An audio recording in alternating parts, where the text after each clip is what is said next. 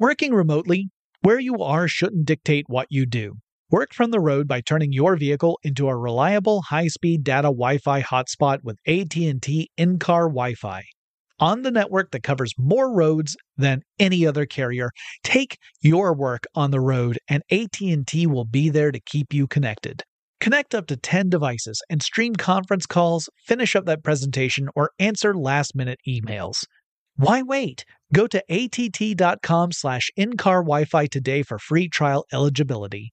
Based on independent third-party data, number of devices varies by manufacturer. Always pay careful attention to the road and don't drive distracted. Wi-Fi hotspot intended for passenger use only when vehicle is in operation. Compatible device and vehicle required.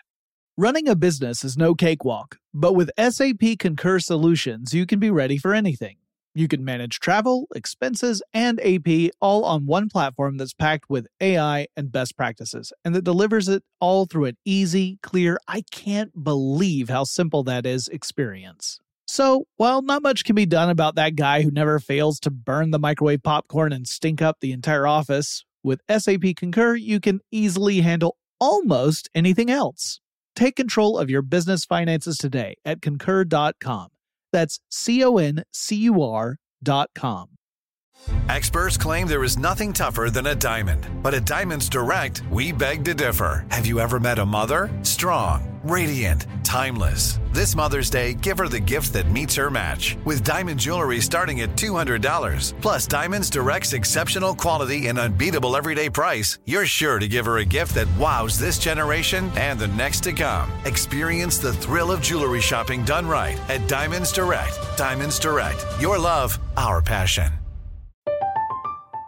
I'm Katya Adler, host of The Global Story. Over the last 25 years, I've covered conflicts in the Middle East, political and economic crises in Europe, drug cartels in Mexico.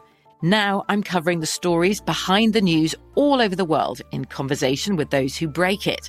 Join me Monday to Friday to find out what's happening, why, and what it all means. Follow The Global Story from the BBC wherever you listen to podcasts.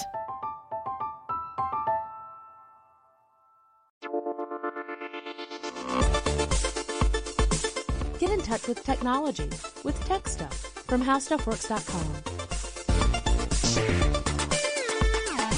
Hey there and welcome to Tech Stuff. I'm your host, Jonathan Strickland. I'm also an executive producer at How Stuff Works, and I love all things tech. And recently, I had a request from a listener. The listener asked me about doing an episode about data retrieval. Now, specifically, this listener was curious about how you go about retrieving data that was marked for deletion. And this curiosity was sparked by news stories of various agencies following investigations and trying to look for evidence of deleted materials. So the listener asked if I might be able to go into that without it becoming a political discussion, right? And I completely respect that. I definitely have a very particular political philosophy, but I also acknowledge that these sort of investigations can happen to any political side of the spectrum, right? It's not a specific problem that involves one side or the other. Everyone at some point or another has been involved in this kind of stuff. Everyone, by that I mean all the major political parties, in that there's always some sort of question about an investigation. And then, well, did they have possession of information and then they willingly got rid of that information, or they worked to delete it?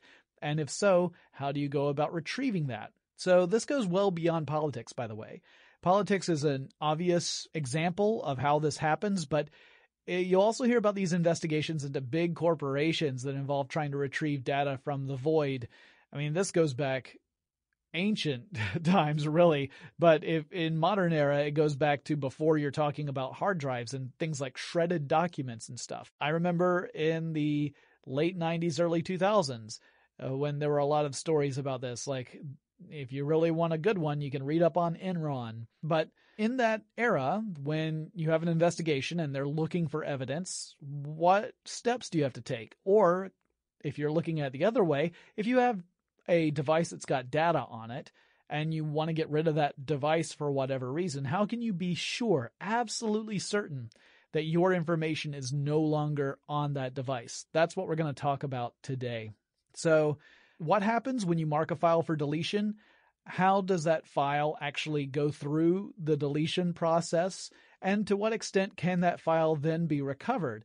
Longtime listeners of Tech Stuff may remember that I've done an episode similar to this particular one in the past, but things have changed a bit since that last episode. In fact, the big one would be that cloud computing and cloud storage has become a major industry, and it's really changed the conversation as well, because now we have other stuff to worry about, not just the devices that are in your possession, but the places where data could exist outside of your control. So how does that change things? The answer to that is a lot.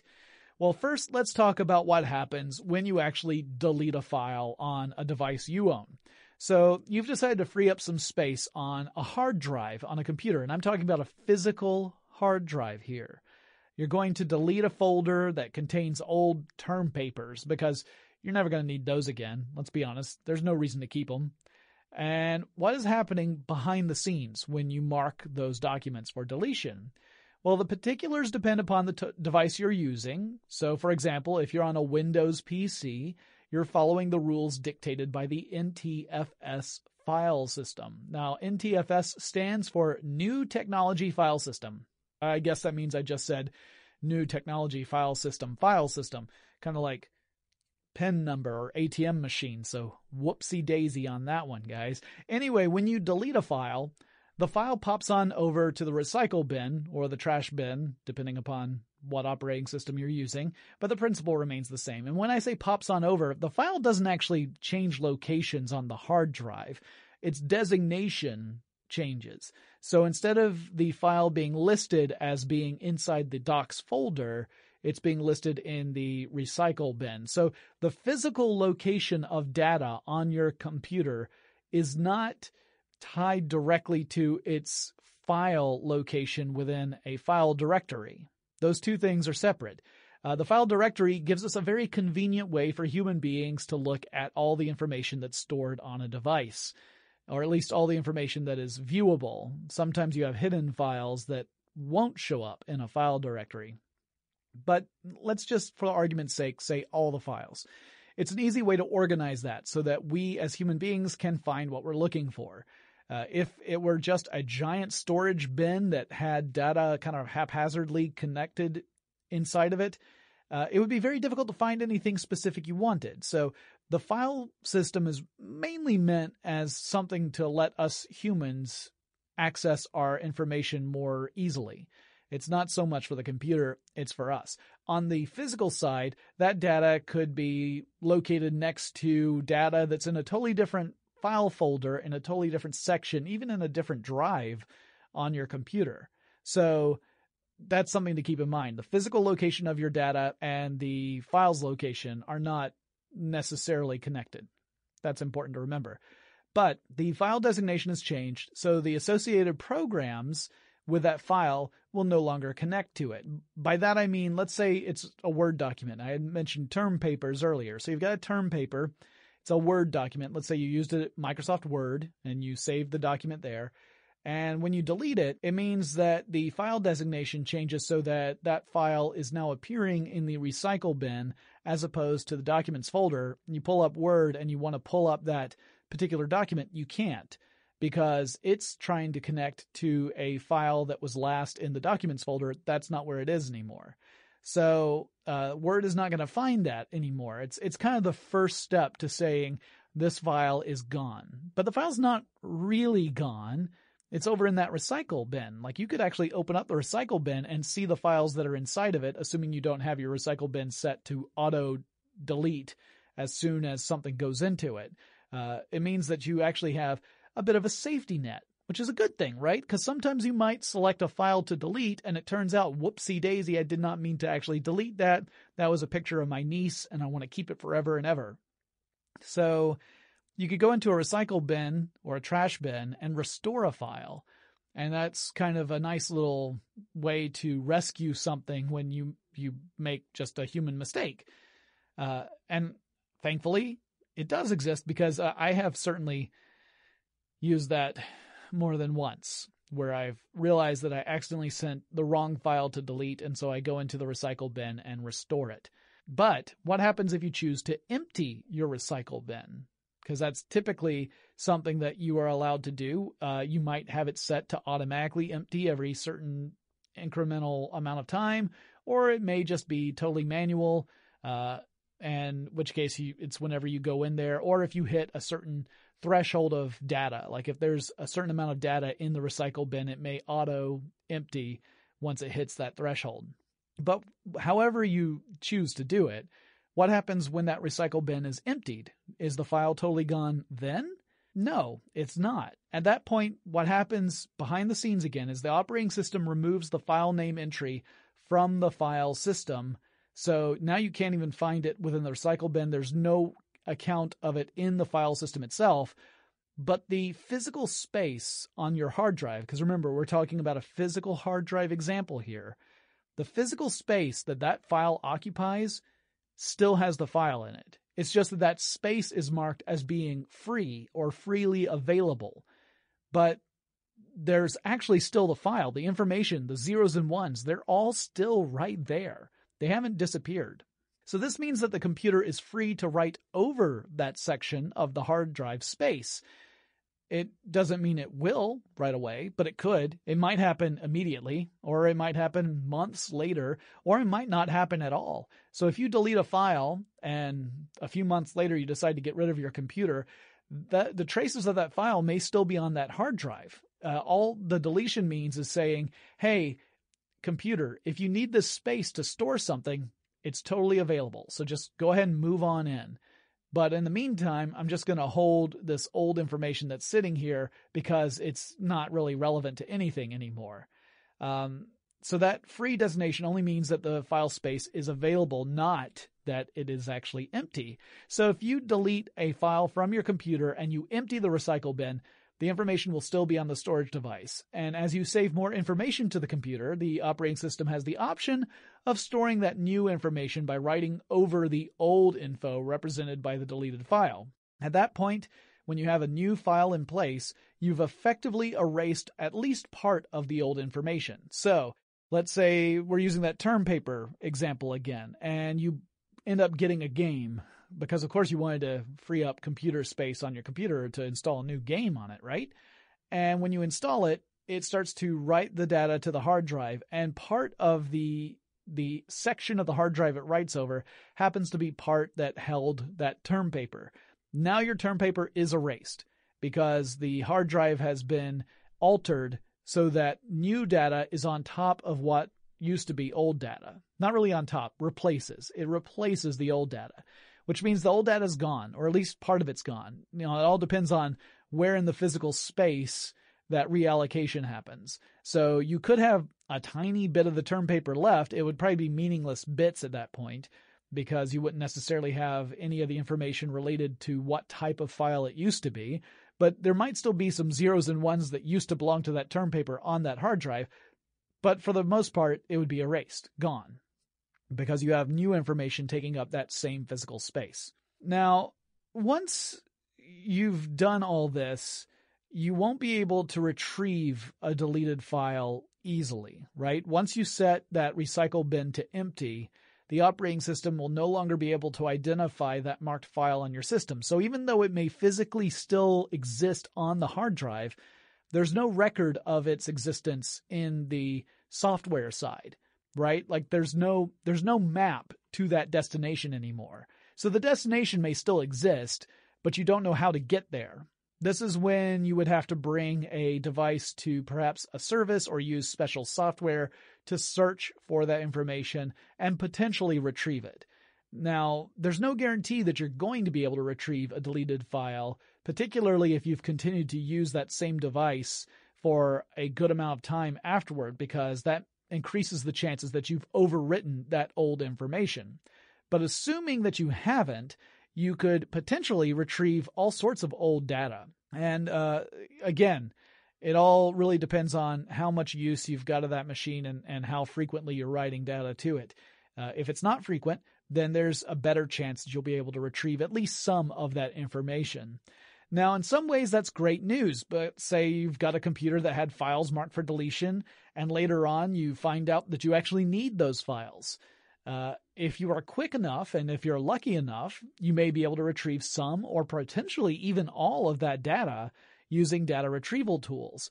And it could also mean that if your computer had suffered some damage, let's say that you weren't trying to delete files at all, but your computer has suffered damage that has made it impossible to access the hard drive, this also means that you could potentially take a hard drive to one of these data retrieval services and get information that otherwise would be inaccessible to you. I'll talk more about that a little bit later in the podcast because there are some really phenomenal stories about data retrieval in extreme circumstances that blew my mind when I heard about them. But in other ways, this is not such a good thing. It's actually a bad thing because if you've brought, let's say you go out and you get a brand new computer. You've got an old one that you've been using for a while and it's time to upgrade. So you go out and you buy a new computer. And then you think, well, what do I do with this old computer? I don't need it. I'm not going to use it. So maybe I want to sell it or maybe I want to donate it. Well, if you're going to do that, you're really going to want to get rid of any personal information, any data that's sensitive on that machine. You want to get rid of that as best you can before you hand it over to someone else who could potentially exploit that information. So you may want to figure out a way of wiping it off for good. And one thing you could do is run a third-party program or application that will guarantee that it'll delete all of the info on your machine. It does this, by the way, by not just marking it for deletion, but then writing random data to the drive. So just meaningless gibberish, in other words, over all that space that was marked for deletion. Typically, it may be the entire drive. Like there are a lot of options where, there's no subtlety here. It's wipe everything. Others, it may be designated parts of a drive, like specific folders. Sometimes it may be partitions. If you create different partitions of your hard drive, you might be able to target a specific partition over others. But my advice is if you're using one of these, just use it with the assumption that it's going to hit everything, which means before you do this, if you have anything on that machine that you want to keep, back up your hard drive. I know that seems weird if you're going to get rid of everything anyway, but back it up. You should be backing up your hard drives anyway because stuff goes wrong. And occasionally you just need to get access to old stuff. And if you don't back it up, it can make that much more difficult and expensive. These services that do data retrieval can sometimes be pretty costly depending upon how extensive the problem is. So if you do use one of these services to rewrite data over a physical hard drive, it takes time. This is a hard drive that uses platters, and that means also that this particular approach creates wear and tear on your device. So let me elaborate on that. Like how can this actually create wear and tear on a hard drive? Well, the hard drive is the data storage space on a computer, right? This is your data repository. This is the thing that can hold information indefinitely, even after power is cut off to the computer. That it remains there. It is stable from between power cycles. So it's not like RAM, random access memory, which only exists for as long as the computer receives power. This is semi-permanent, right? Until you mark it for deletion. The old physical addresses are stored information using magnetism. In other words, you're using magnets to create the zeros and ones on these platters. It can hold this information indefinitely. These hard drives have a circular plate in them. That's what is the platter. So the platter is a circular plate. They're shiny and they're at least coated in magnetic material. Most hard drive platters tend to be made out of either glass or aluminum, and then they're coated with a layer of metal that can be magnetized and demagnetized.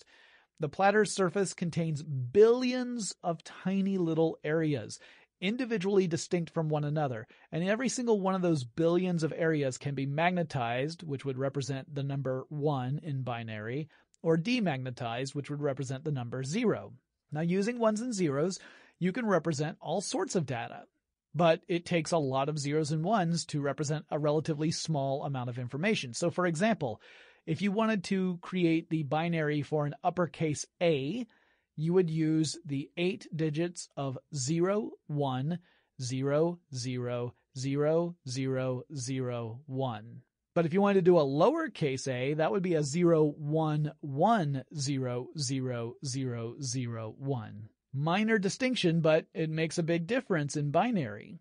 And when you figure this out, that every single one of those areas can be either a 0 or a 1, and it takes 8 of them just to make one character, you realize I'm going to need a whole lot of those areas to store any meaningful amount of information. So it really is billions of them. And that's why you gotta pack all that into the hard drive. Otherwise, you wouldn't be able to save any meaningful amount of information to it. Now, the way a computer writes data to a hard drive involves using a very tiny magnet on the end of a mechanical arm. And it looks kind of like a record player, which I know you guys know about now. Like, for the longest time, I always had to say, hey, ask your parents. But hey, vinyl's coming back. People own record players again. There are bands putting out vinyl albums. I'm so excited about this, largely because I no longer have to explain what it is anymore, because you guys already know. So it looks kind of like a record player. You've got a mechanical arm. On the end of it, instead of a needle, you have a magnet. And the mechanical arm can swing back and forth over a spinning platter. It can also hit all different spots of that. So you've got this basic mechanism here. It's pretty simple, at least in theory. And that magnet can be used to magnetize or demagnetize each of the areas on the hard disk. So with this type of hard drive, the computer tends to store data for files in physically adjacent or nearby areas. So in other words, the data that makes up the files on your physical hard drive tends to be located within the same general area of a platter, kind of like a track on a vinyl record album. So each song, obviously, is one section of a track that's in a concentric circle around this vinyl disc, right? Because if you just randomly assign bits and pieces of songs throughout an album, it would be a mess. You wouldn't have anything really that you could easily listen to and make it meaningful. Same thing with hard drive platters. They tend to collect all the data for a file within adjacent spots on the platter, if possible. It also makes it easier and faster when a hard drive is reading data back, that it can just focus on a specific section of the hard drive platter and pull that information out. If it had to skip all over the platter, that would take up more time and create more wear and tear on the system. Those areas of data are called tracks, by the way, and they, like I said, are concentric circles. They're pathways that are on the platters themselves. Each track inside of it has smaller areas called sectors. And the computer keeps a record of all the sectors, and it knows which ones have files stored on them and which ones are free to write over. Now, the free ones may also have data on them, but it just means this is data that's not important, so you can write over it whenever you want. In a Windows machine, we call this record the File Allocation Table, or FAT, or FAT.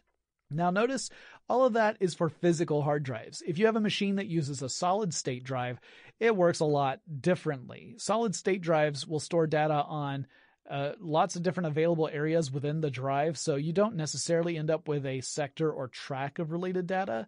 The data is all on the drive, but it could be broken up into smaller pieces. Kind of like Mike TV and Willy Wonka and the Chocolate Factory, you know, when he's being broadcast over the air.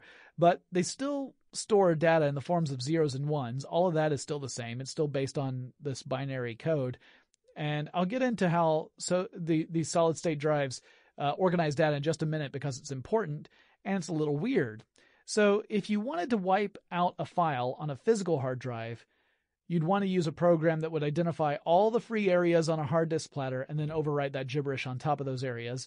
And some of the programs, such as the ones used by military and intelligence agencies, will do this more than once to ensure that all records have been completely eradicated. So they'll overwrite a hard drive 2 or 3 times, which is frankly overkill if you're doing it correctly, but it really does make sure that that data is irretrievable. At least there's nothing meaningful on there, because it's been just completely replaced by gibberish multiple times. This process does take time, and since you are just writing meaningless information onto a physical hard drive, you know, think about saving a really big file to your hard drive and how long that can take.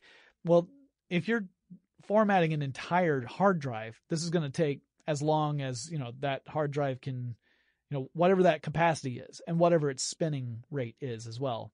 So that read-write rate is going to matter a lot, and also just the capacity of the hard drive. If it's really big, it's going to take a really long time to write meaningless data to every single free sector on there.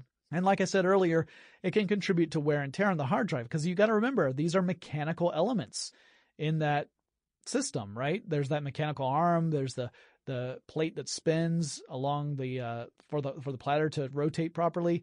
Those pieces will wear out over time, and by overriding a hard drive, you're really putting them to work more than they normally would be. Now, that's not to say that by running a program like this, you would completely wear out your machine, but it will hasten the eventual need to replace the hard drive, because eventually all physical hard drives will fail. That's just the truth. If you use it long enough, it will fail. Now, if you get rid of the computer before you get to that point, sure, technically you got around it, but if you're just constantly using a hard drive, sooner or later it's gonna fail, because those mechanical parts are just gonna wear out.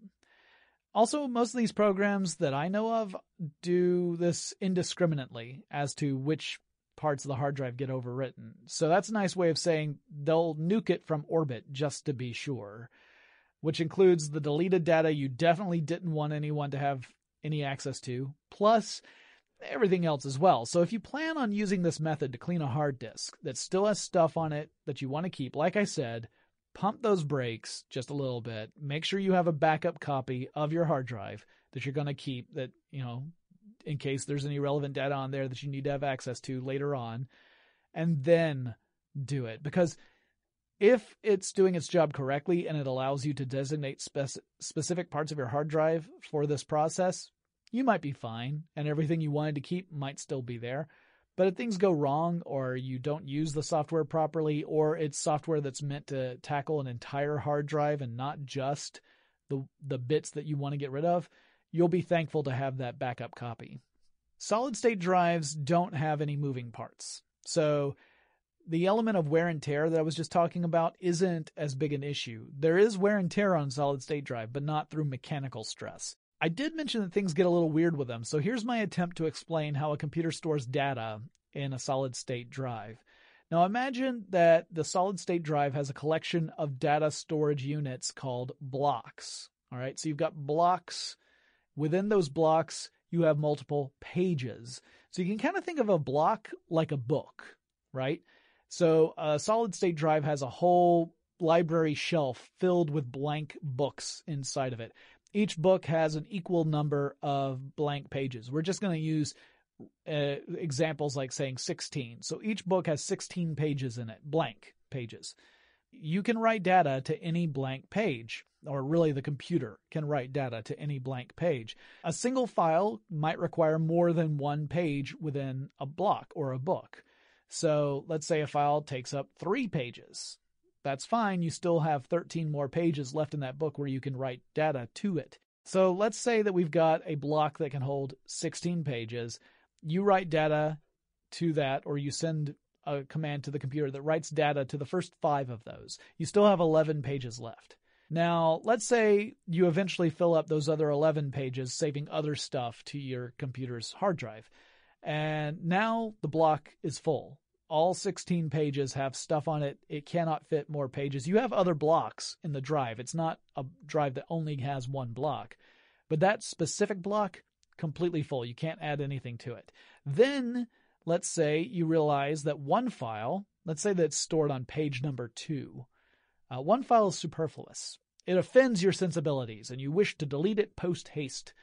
But hang on there, sport, because SSDs don't behave the way hard disk drives do. You can't just delete a single page within a block. You actually have to delete an entire block with all of its pages. In other words, you can't just rip out one page of a book. You have to erase the entire book to get rid of that one page. So, how do you do that? How do you delete one page out of a block while keeping everything else if you have to delete an entire block at a time? Well, this turns into a super simple version of the old puzzle that states you got a rowboat, a wolf, a goat, and a cabbage. Now, the boat is big enough to hold you plus one of the other 3 companions at a time. And yes, I'm promoting cabbage to companion status because I've seen Doctor Who and some of those companions were thick. Anyway, you need to transport all three across a river, but if you leave the goat with the cabbage, the goat's going to eat the cabbage. If you leave the wolf with the wolf will eat the goat. The cabbage doesn't eat anybody. It's a vegetarian. So how do you get all three across the river? Except, of course, with the SSD puzzle, it is way easier. And I bet you've already figured out how it works. But if you haven't and you want to hear the answer, you're going to have to wait just a second while we take a quick break to thank our sponsor. Working remotely, where you are shouldn't dictate what you do. Work from the road by turning your vehicle into a reliable high-speed data Wi-Fi hotspot with AT&T in-car Wi-Fi.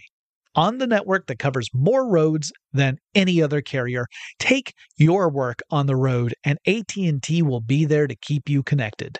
Connect up to 10 devices and stream conference calls, finish up that presentation, or answer last-minute emails. Why wait? Go to att.com/in-car Wi-Fi today for free trial eligibility. Based on independent third-party data, number of devices varies by manufacturer. Always pay careful attention to the road and don't drive distracted. Wi-Fi hotspot intended for passenger use only when vehicle is in operation. Compatible device and vehicle required. Running a business is no cakewalk. There is a ton to keep track of. Employees to keep happy, spending to control, travel to plan, and on top of it all, nobody knows exactly what the future holds. Your finance team always has to be ready to change. But with SAP Concur Solutions, you can be ready for anything. You can manage travel, expenses, and AP all on one platform that's packed with AI and best practices, and that delivers it all through an easy, clear, I can't believe how simple that is experience. And you can finally say goodbye to the costly mistakes and risks that come from manual work and spreadsheets. So, while not much can be done about that guy who never fails to burn the microwave popcorn and stink up the entire office, with SAP Concur, you can easily handle almost anything else. Take control of your business finances today at concur.com. That's CONCUR.com. I'm Katya Adler, host of The Global Story. Over the last 25 years, I've covered conflicts in the Middle East, political and economic crises in Europe, drug cartels in Mexico. Now I'm covering the stories behind the news all over the world in conversation with those who break it. Join me Monday to Friday to find out what's happening, why, and what it all means. Follow The Global Story from the BBC wherever you listen to podcasts.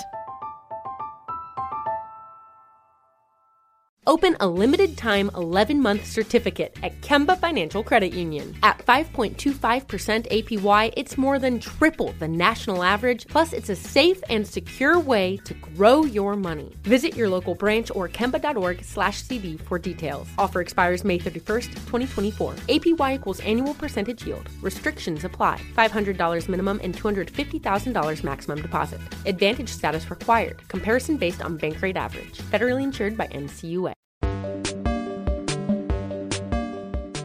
Okay, I promised you an answer, and I guess I'm going to answer both riddles. So the first riddle, the one about the goat and the cabbage and the wolf. Well, you would take the goat across the river first, because the wolf's not going to eat the cabbage, and the cabbage will not eat the wolf. So you leave the goat on the other side of the river. Then you row back across, you pick up the cabbage, and you row back to the other side of the river. Then you leave the cabbage on that side, but you take the goat. Because if you leave the goat and the cabbage together, the goat's going to eat the cabbage. So you bring the goat back across to the side where you started. Then you take the wolf, but of course you have to leave the goat. You can't take both the wolf and the goat. Boat's not big enough. So you put the goat back on the shore. You put the wolf in the rowboat. You row back across. You put the wolf on the side with the cabbage. Go back across one more time to grab the goat. And final time, you row back across. And then you, the goat, the wolf, and the cabbage can carry on your merry way, happy, knowing that you solved a basic riddle and that you totally blasted your pecs, brah. That's a lot of rowing. You really got some cardio done. Well done. But for the solid-state drives, the answer is actually much more simple. So if you need to delete a file, what actually happens is you have to copy all the pages inside a block containing the files you want to keep, and only those, and you have to put them over into a new block. So you've got block number 1, and it's got, all 16 pages filled out, and you want to get rid of page number 2. What you would do is you would copy pages 1 and then 3 through 16 and port them over to block number 2, which has empty pages in it. Then you come back to block number 1, which still has all 16 pages, right? We haven't done anything yet to those. So you actually have copies of information in 2 different blocks at this point. Then you delete all the pages inside block number 1, including page number 2. This is just to get rid of page number 2, right? You have to go through and copy 15 pages, paste them into another block, and then delete 16 pages just to get rid of 1 page. That seems kind of ridiculous, right? Seems like a lot of work. Well, it also creates wear and tear on the flash drive. Now, or solid state drive, I should say. There's no moving parts here, right? You don't have any mechanical things to worry about. But there is a limited number of times that you can write to a block. And eventually, you're going to run out of that many times. And that's when the capacity for your drive starts to diminish. So you can actually see, it's kind of like seeing how rechargeable batteries get less effective over multiple recharges. Same kind of thing in that you'll see the storage capacity of a solid state drive decrease over a long amount of time. The amount of time is largely dependent upon how big the solid state drive is, because it can sometimes distribute this across a lot of different blocks, and how frequently you do this process. By the way, this process is called garbage collection, and I am not making that up. That is what is referred to when you're trying to do this deletion process through solid state drives. So you want to be careful with how often you do this, how frequently this happens. A lot of sites suggest that this is done regularly, but not frequently. So maybe check into that, because you want to make sure that you're not decreasing the useful lifespan of your storage media. Otherwise, you're going to have to replace it. And while storage has gotten cheaper over time, it's still, you don't want to have to replace it unless you absolutely need to. Now, to get a little bit further into the weeds on this, the storage media itself does not know about files marked for deletion, and the operating system doesn't know which blocks have data in them. The operating system is essentially saying, write files to this or delete files to this. The solid state drive is just thinking, all right, well, this is where something is. This is where something can go. So let's use another example to explain sort of how this works, because it's a little tricky to think about. So you've got a block with 16 free pages. Then you write stuff to 12 of those pages. So the last 2 of those pages, pages 11 and 12, represent a file that you decide you want to delete. So pages 1 through 10, you don't want to touch. Pages 11 and 12, you no longer need them. You want to delete them. In your operating system, you select that file, you delete it. Everything from your side looks like it's gone. There's no way for you to access that file anymore. You can't even see that it exists. The operating system essentially says, no problem, that file is totes history. But the solid state drive doesn't do anything yet. You then decide later on to save a new file to the solid state drive, and it would go into the first 2 empty pages. And that would be 11 and 12 because you had set those to delete. But the solid state drive didn't understand that until it gets the command to write to pages 11 and 12. It goes to write to 11 and 12, sees that 11 and 12 have data in them, the data from the deleted file, and then adds it to 13 and 14, pages 13 and 14. But it designates, at that point, pages 11 and 12 for garbage collection. It essentially says the next time you do garbage collection, these 2 pages are not needed anymore and can be wiped. So when we do that process I talked about earlier about copying all the pages to another block, don't copy pages 11 and 12. We don't need them. But this is not terribly efficient, because it could mean that you've got an entire block copied over before any of this gets marked for deletion. It could mean that you're essentially increasing wear and tear. It's called write amplification, because you're amplifying the number of files that need to be written to a new block, because it hasn't picked up the fact that those files are actually supposed to be gone. There is an exception to this, obviously. There's a application called Trim, Trim, This is a command that helps reduce the number of times data gets copied during that garbage collection process. Trim tells the solid-state drive which files, and therefore which pages, you have marked for deletion. So the logical layer on the solid-state drive knows that pages 11 and 12 can be ignored during garbage collection, so they won't be copied to a new block. It takes one step out of the process I just described a minute ago. Now, one thing you can and should do with solid-state drives is encrypt the drive. You can encrypt the data that's stored there, which means you create a strong password that you use to access that information. And if you don't have the strong password, then everything appears to be meaningless data. It's all encrypted and you can't read it easily without decrypting it first. Even if someone gets access to your drive at that point, the information will be difficult, if not impossible, to access. Assuming that you don't have a ridiculous farm of GPUs working to decrypt through brute force. It'd be pretty hard to get access to that information.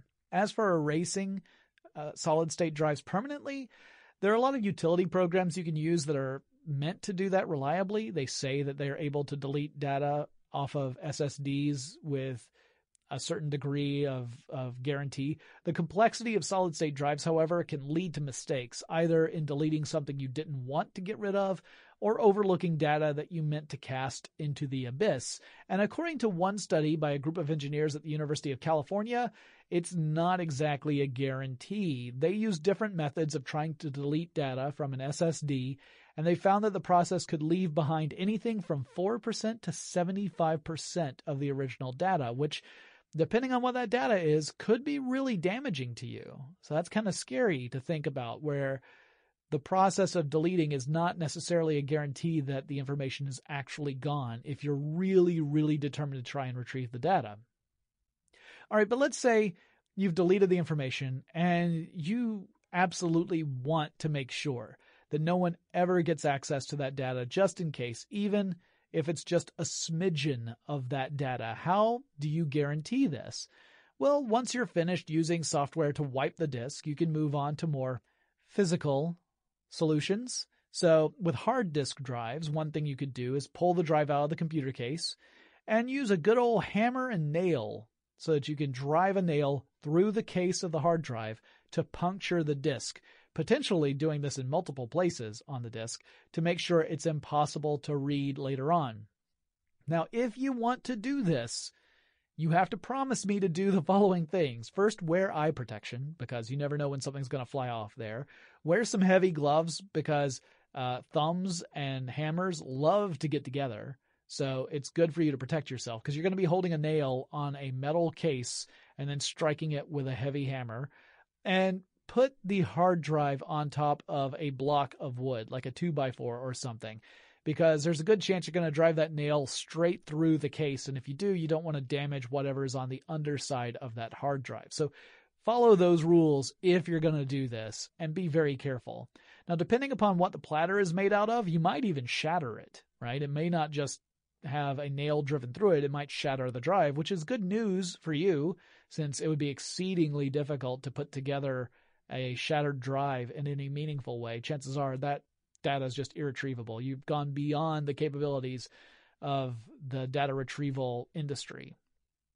But with solid-state drives, you really need to smash the chips that hold the data. So that typically means you have to pull apart the drive, find the relevant chips inside of it, then swing a hammer and start smashing like crazy. Now, sometimes it can be a little tricky figuring out which chips are the ones that actually hold the data. So in those cases, just go nuts and smash all of them. You know, why leave anything out? Be safe. Alternatively, you could make use of a service that will physically destroy your hardware for you. And typically they use a shredder, which is kind of like an industrial version of a wood chipper, something that uses very high power, very strong hydraulics typically, that will grind the stuff into tiny pieces. These shredding services will reduce your media to unusable pieces of junk. I even found a few that claim they follow environmental best practices so that they reduce the impact those materials might have on the surrounding environment. because a lot of computer equipment contains stuff in it that we would rather not release out into the wild, like lead or mercury or other potentially harmful materials.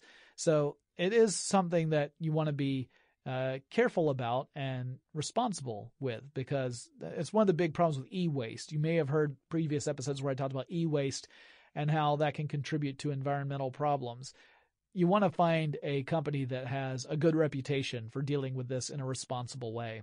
For hard disk drives, the physical types, some services might first make use of a really powerful magnet before going on to physically destroy the media. That's because the magnet can change the sectors of a hard drive so that they all align with the magnetic field of the magnet itself. At least for older hard drives, that's a possibility.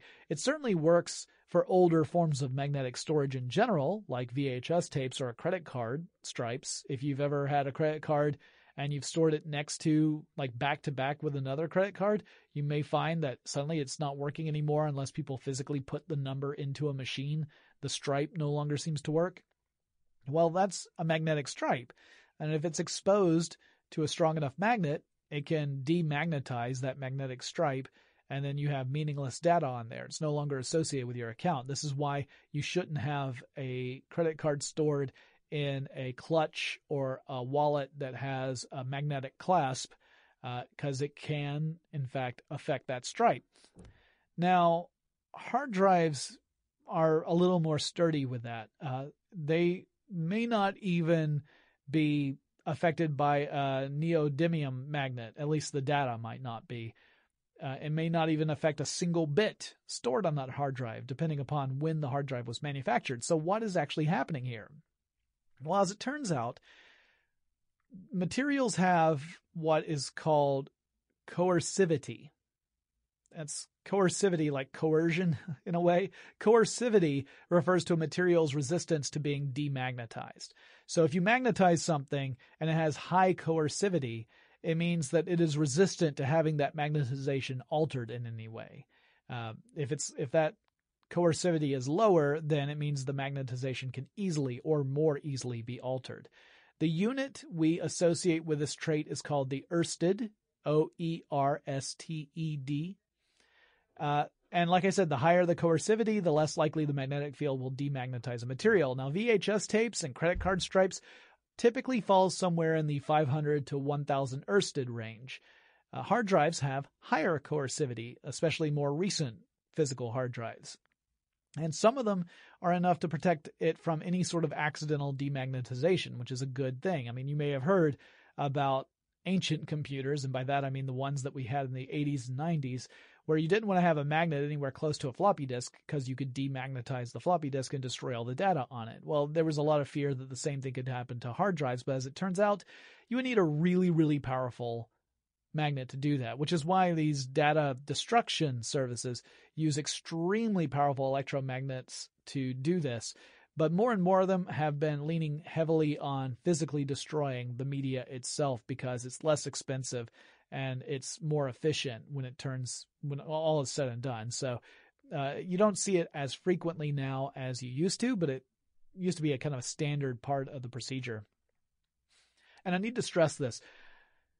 Do not bring a magnet near a hard drive in order to demonstrate how robust that hard drive is, how it can keep data intact even in the presence of a strong magnetic field. Now, why do I say that? I mean, I just finished saying that chances are you're not going to alter one bit of information stored on a hard drive using a magnet. Why keep it away? Well, because there are things inside these physical hard drives that are reactive to magnets, like they'll be attracted to a magnet. Parts of the mechanical systems, like the electric motors and the mechanical arm and various elements that make everything work, you could do physical damage to the hard drive itself. So while the bits would all be still perfectly intact on the platter, you hadn't changed the magnetization of the platter, you could wreck the workings of the hard drive itself. You could tear it apart from the inside, which sounds cool, but then you're not going to be able to get to your data without taking your hard drive to some sort of repair shop or data retrieval system, and then you've really made it expensive. So keep those magnets away from the hard drives. All right, now let's talk about trying to get data back. What if our computers have been through some sort of trauma and we need to retrieve data on it. So we haven't tried to delete the information in this case. It's not like we've deleted something and then, oh no, I need to get that file back. This is, whoops, I accidentally drove over my laptop, or a computer was caught in some other terrible accident. How do we get something back when we can no longer actually run the computer, or it can no longer access information off the hard drive? Well, there are businesses that are dedicated to doing this, and some of them have had remarkable success, even in extreme cases. So, remember how I said physical drives can experience wear and tear to a point where they're not really operable anymore? A few things could make the mechanical operation of a hard drive impossible. You could have a broken motor, you could have a platter that gets warped, and so it can no longer spin freely inside the hard drive, which makes the data inaccessible. In those cases, bringing the hard drive to a data retrieval services company, that could be your best bet. Now, those services typically operate a space that's similar to a clean room in a microprocessor manufacturing facility. These are rooms where you have really powerful machines that are circulating all the air, which filters the air to remove any dust particles that could potentially get in the way. Because remember, the elements on a hard disk drive platter are microscopic in nature, beyond microscopic, and a single dust mote is enormous in comparison. So in these environments, engineers wearing clean suits, or bunny suits, sometimes they're called. These are the white suits that zip up over a person's normal clothing and keep things like human dust, essentially skin flakes, that kind of stuff, from polluting the environment. They will take apart these old disk drives and attempt to put them together with other working elements. So you might remove a platter from an old disk drive and put it into a new system to try and retrieve data off of it. And like I said, there are a lot of remarkable success stories out there. So I'm going to share just one because I think it's pretty cool, and it's indicative of some of the more extreme cases of data retrieval. There was an incident at Southampton University a few years ago. There was a severe fire that damaged computers in a research and development wing. So you had these doctoral students, PhD students, who had been using these computers to store their data and to crunch numbers and, just to work on these projects. So the information on those computers represented years of work and potentially millions of dollars worth of R&D information. The university had this terrible fire, and the fire damaged 70 computers in this R&D wing. So they contracted a company called Kroll OnTrack to try and get as much of the data back as possible from these machines. These are computers that some of them had been melted from the fire and had suffered fire damage, heat damage. The ones that didn't suffer direct fire or heat damage had suffered smoke damage and water damage. So you're talking about an extensive amount of trauma that these computers experienced. An engineer named Robert Winter with Kroll OnTrack led this effort to salvage as much data as he could off of the 70 hard drives that the university had given over to him. So the engineers made copies of every single hard drive that they were able to, although some of them were so damaged by heat that it was just irrecoverable. These computers ended up giving up about 90% of the data they had stored on them. So in other words, they were able to get back the vast majority of information stored on these computers, even after they had been through fire and water and smoke damage. They were subjected to some of the worst conditions that a computer can endure and still hold information, and yet a firm was able to get that data off of those computers, which is both inspiring and, if you're concerned with data security, a little scary. Because if data retrieval specialists can get information off a computer that's been in a fire and subjected to water damage, you got to go to some pretty big extremes in order to take care of the information and make sure no one gets access to it. And what happens if the computer isn't yours? Then what do you do? Well, I'm going to cover that in a little bit, but first let's take another quick break to thank our sponsor. Working remotely, where you are shouldn't dictate what you do. Work from the road by turning your vehicle into a reliable high-speed data Wi-Fi hotspot with AT&T in-car Wi-Fi. on the network that covers more roads than any other carrier.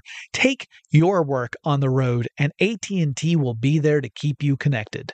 Connect up to 10 devices and stream conference calls, finish up that presentation, or answer last-minute emails.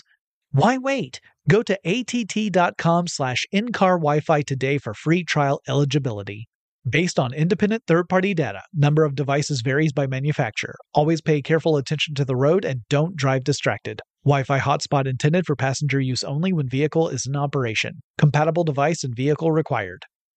Running a business is no cakewalk. There is a ton to keep track of. Employees to keep happy, spending to control, travel to plan, and on top of it all, nobody knows exactly what the future holds. Your finance team always has to be ready to change. But with SAP Concur Solutions, you can be ready for anything. You can manage travel, expenses, and AP all on one platform that's packed with AI and best practices, and that delivers it all through an easy, clear, I can't believe how simple that is experience. And you can finally say goodbye to the costly mistakes and risks that come from manual work and spreadsheets. So, while not much can be done about that guy who never fails to burn the microwave popcorn and stink up the entire office, with SAP Concur, you can easily handle almost anything else. Take control of your business finances today at concur.com. That's CONCUR.com. From BBC Radio 4, Britain's biggest paranormal podcast is going on a road trip. I thought in that moment, oh my God, we've summoned something from this board. This is Uncanny USA. He says, somebody's in the house, and I screamed. Listen to Uncanny USA wherever you get your BBC podcasts, if you dare.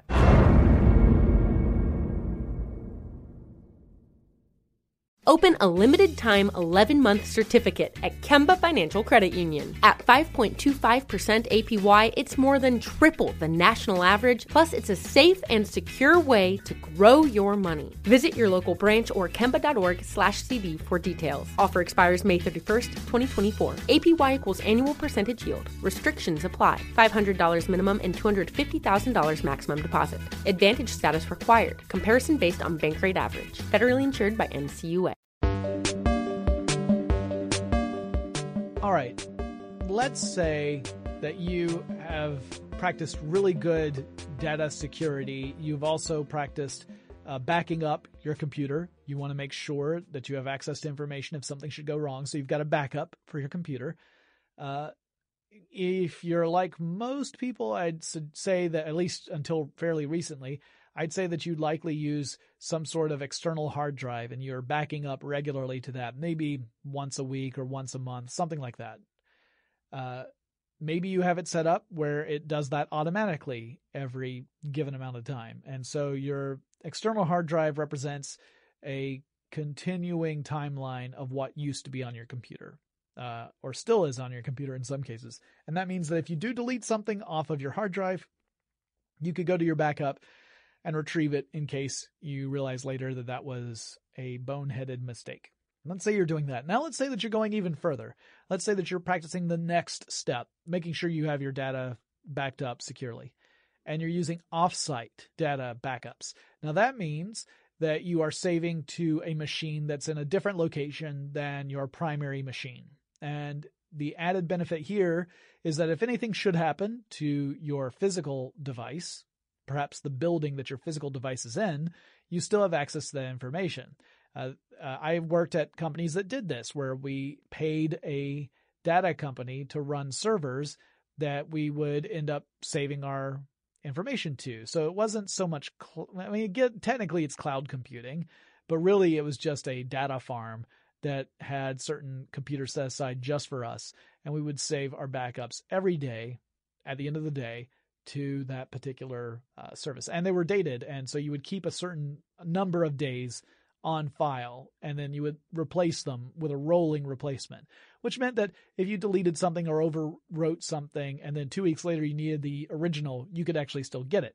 This is good if you want to make sure that, you have access to that data, even if something happens to that physical location.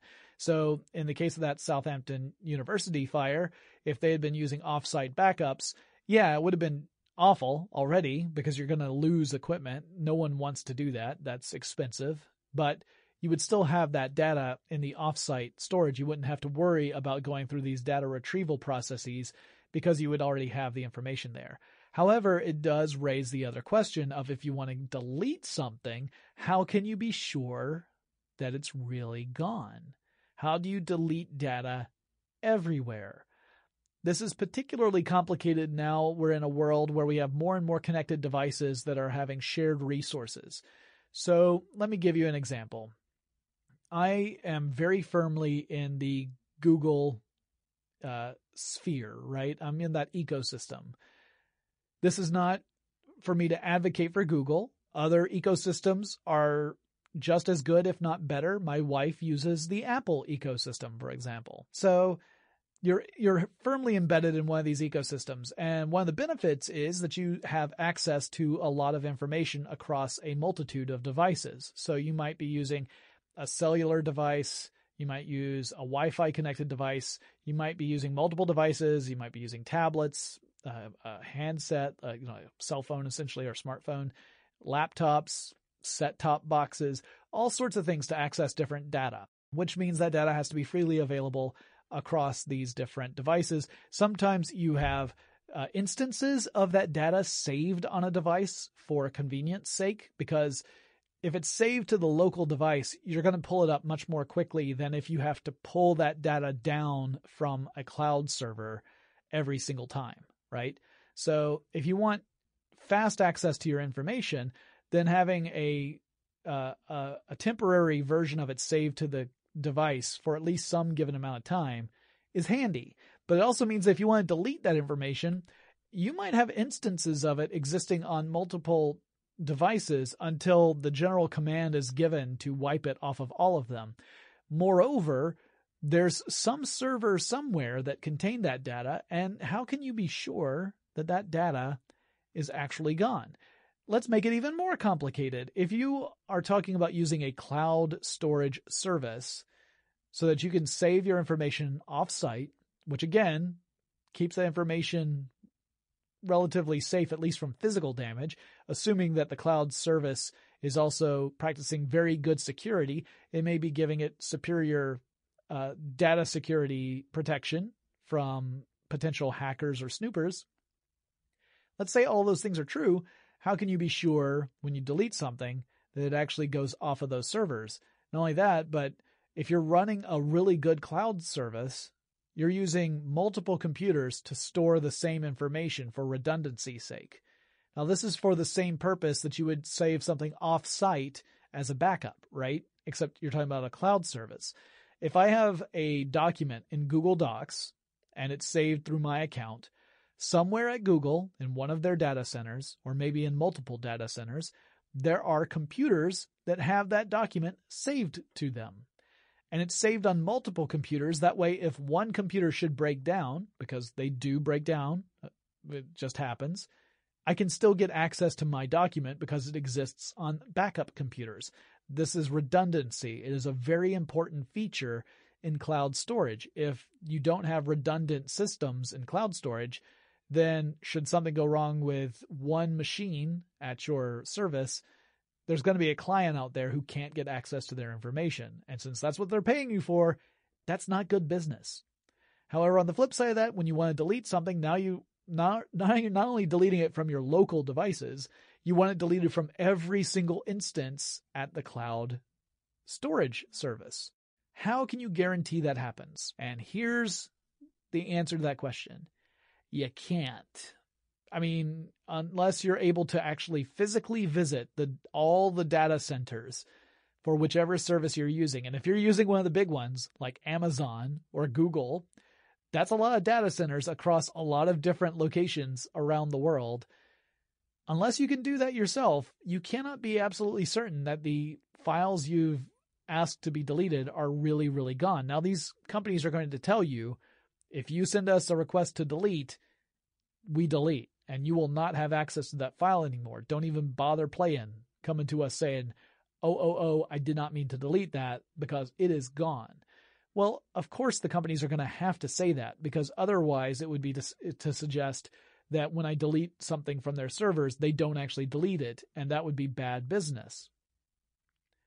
But we can't be sure that when they say they've deleted something that it's actually gone. What does happen is they essentially sever the connection between the customer and that particular information. So if I delete a document out of my Google Docs, let's say, then what Google's going to do is essentially cut off the method of getting to that document from my account. That means that I no longer have a pathway to that document, but I can't be certain that it means the document itself is gone. It may still exist on multiple computers under Google's domain. I just can't get to it. But that doesn't mean it's actually deleted. Now, a lot of these cloud services will also offer encryption services, or even include that as part of the storage system, meaning that your data is encrypted and the only way to get to it is to have the decryption key so that you can actually read that information. That's a little more useful, because if I delete a file and they cut off the pathway between me and that file, even if it still exists on their computers, it's encrypted. So it's not like anyone's reading it or getting access to it because they don't have the decryption key. I have it. So that's a little bit better. And in fact, it's the solution that the IEEE, the IEEE, or as Chris Pollette and I always used to say back in the old days of tech stuff, IE, they recommend using encryption for all cloud services. In fact, their specific recommendation is using what they called recursively encrypted red-black key tree, or RERK, R-E-R-K, which is a complicated method of making sure that offsite data is meaningless to anyone but the person who actually owns data or has the legitimate access to that data. Now, the reason why this is a relevant question is because it became clear that there are some companies that had purported to have only temporary ownership of data, or temporary stewardship, if you prefer, of data, and it turned out that it was less temporary than had previously been suspected. So, back in 2013, for example, there was a story about Snapchat and about how the service was keeping photos rather than deleting them after a set amount of time. So the general thought was that if you took a photo with Snapchat and then you shared it with people, it would only exist for maybe 24 hours and then it was gone permanently. But then it turned out that the story wasn't entirely true. Now, the 2013 story didn't suggest that Snapchat was actually keeping these copies on their servers. Rather, what it was saying was that the device you were using to access Snapchat and to take photos of yourself would hold on to those pictures for a while at least. That they were doing it in a way where they were using a file extension that made it difficult to see that those files still existed on the device. But if you knew what you were looking for, and if you used a little bit of tech forensics work, you could actually find the folder and the photos that you had been taking all that time on Snapchat, even though it sounded like the app was going to delete the photo from your device after a given amount of time. So it turned out that it wasn't as gone as you thought it was. Now, granted, that's on a local device, right? So it only really matters if someone else gets hold of your phone, let's say, and has access to it and is able to find that folder and find those image files which have been renamed, thus making them more difficult to find. But if they knew how to do that, they could totally see all those images that you were taking on Snapchat and sending off. So all those post-workout selfies that I do. But, I mean, come on, I've been working hard. So those still existed on the phones. That was the story that broke in 2013. As for the servers, they do not hold on to user data forever. So they don't hold on to those photos and other snaps indefinitely. But they might hold on to it longer than you expected them to, up to 30 days after when you shared the snap. So technically what they'll do is they'll delete files once the system detects that all the recipients of a snap have viewed it. So let's say that you're sharing something just to your Snapchat followers, That's it. It's not available to anyone else. You send this out, and the system detects that every single one of your Snapchat followers has had a chance to look at that snap, has opened it at some point. It will then mark that snap for deletion. But if not everyone has done it, it will keep that snap active for up to 30 days after it was taken in order to give people who follow you the chance to see it, which I don't think is a bad thing necessarily. It's just something that might not easily be understood by a lot of people who use Snapchat, who think this is a very momentary type of media and moments after I share it, it's gone. That's not the case. It can stick around on those servers for up to a month later. I don't know that that's necessarily a deal breaker, but it is something to keep in mind. And it's those kind of stories that got people to asking questions about cloud storage. If I decide to delete something off of my cloud storage account, how can I be sure it's really gone? And again, the answer is you can't be certain. So that's kind of buyer beware, I suppose. That if you're going to use cloud storage, which I think is a valuable service, don't get me wrong, you do so knowing that there is the potential that that information is going to be out there forever on those servers, or at least on a machine somewhere. You have to accept that that is a possibility. It's not necessarily something that is definitely going to happen, but it's definitely possible. Let's say that you have saved something to your account, and then they decide to take a server offline because they need to replace it in their array of servers. And it happens to have a copy of that information you saved. Then you choose to delete it from your account. But that particular machine has been disconnected from the overall service. An instance of your information may still be on that machine. Now, granted, if it's a legitimate business, what they should do is wipe that machine completely and overwrite all the information on it so that no files on it could possibly ever be accessed. But it's still something to worry about because it's outside of your control. If you're using cloud storage responsibly and you are practicing good data security in general, I don't see any reason why you should stop relying on it, especially if you're using encryption. I think it's a valuable thing to use, but it's also good to know its limitations and the potential problems you could encounter in a worst case scenario situation. And if that worst case scenario isn't that bad for you, there's no problem. If you want to save something that is more sensitive information, maybe they are trade secrets, something that you do not want to get out to the general public, maybe don't save it on cloud storage. Maybe save it on local storage, have an off-site but secured data server that's just yours. No one else is sharing it. Save it to there too for a backup. It's a lot of extra work, but it's more of a guarantee that your sensitive information will not leave your control. And ultimately, that's the most important thing in this particular discussion. If you've shared it online, if you've posted some information on the internet, it's out there forever. Just accept that, because there's not any easy way to remove something that's been posted to the internet. People on Twitter know this. People who have tweeted things that they wish they hadn't and had gone back to delete those tweets, they already know there's no such thing as deleting it off the internet. It exists somewhere else already. Someone has already saved a copy of it, and it is perpetuating out there for the rest of all of the internet's existence. So if you think it's sensitive information, don't post it on the internet. That seems like it's incredibly basic information, and yet people still do it. So I'm going to say it here, just in case any of you were thinking, hey, I think I should post my social security number on Facebook. Don't do that. Don't do it.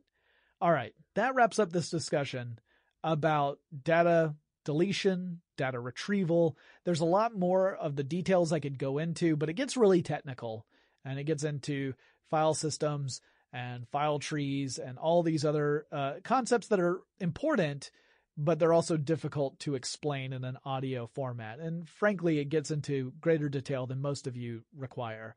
I encourage you to practice good habits. And if you have suggestions for future topics I should cover here on Tech Stuff, send me a message. Let me know about them. The email address you should use is techstuff@howstuffworks.com, or you can drop me a line on Twitter or Facebook. The handle for both of those is techstuffhsw.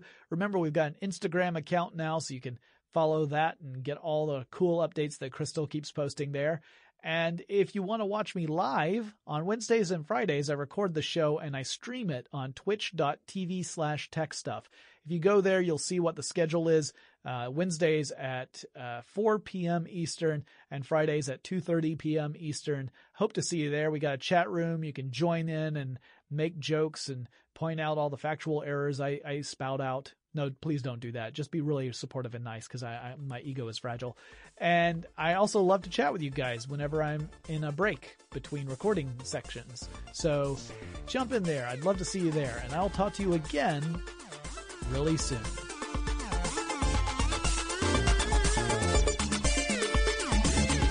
For more on this and thousands of other topics, visit howstuffworks.com.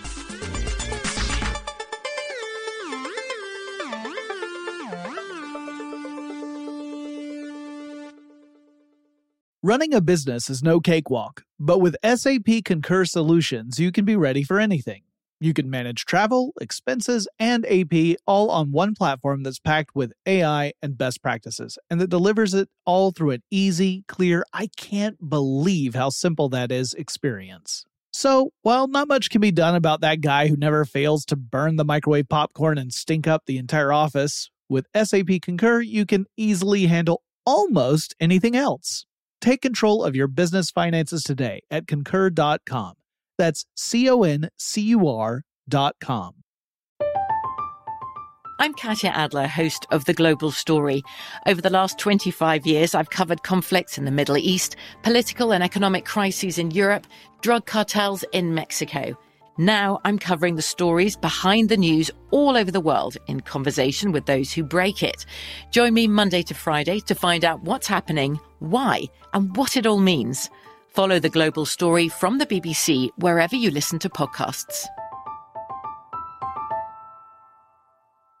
Open a limited-time 11-month certificate at Kemba Financial Credit Union. At 5.25% APY, it's more than triple the national average, plus it's a safe and secure way to grow your money. Visit your local branch or kemba.org/cb for details. Offer expires May 31st, 2024. APY equals annual percentage yield. Restrictions apply. $500 minimum and $250,000 maximum deposit. Advantage status required. Comparison based on bank rate average. Federally insured by NCUA. Xumo Play is your destination for endless entertainment. With a diverse lineup of 350-plus live channels, movies, and full TV series, you'll easily find something to watch right away. And the best part? It's all free. Love music? Get lost in the 90s with iHeart 90s, dance away with hip-hop beats, and more on the iHeartRadio music channels. No logins, no signups, no accounts, no hassle. So what are you waiting for? Start streaming at play.xumo.com or download from the app and Google Play stores today. All you can stream with Xumo Play.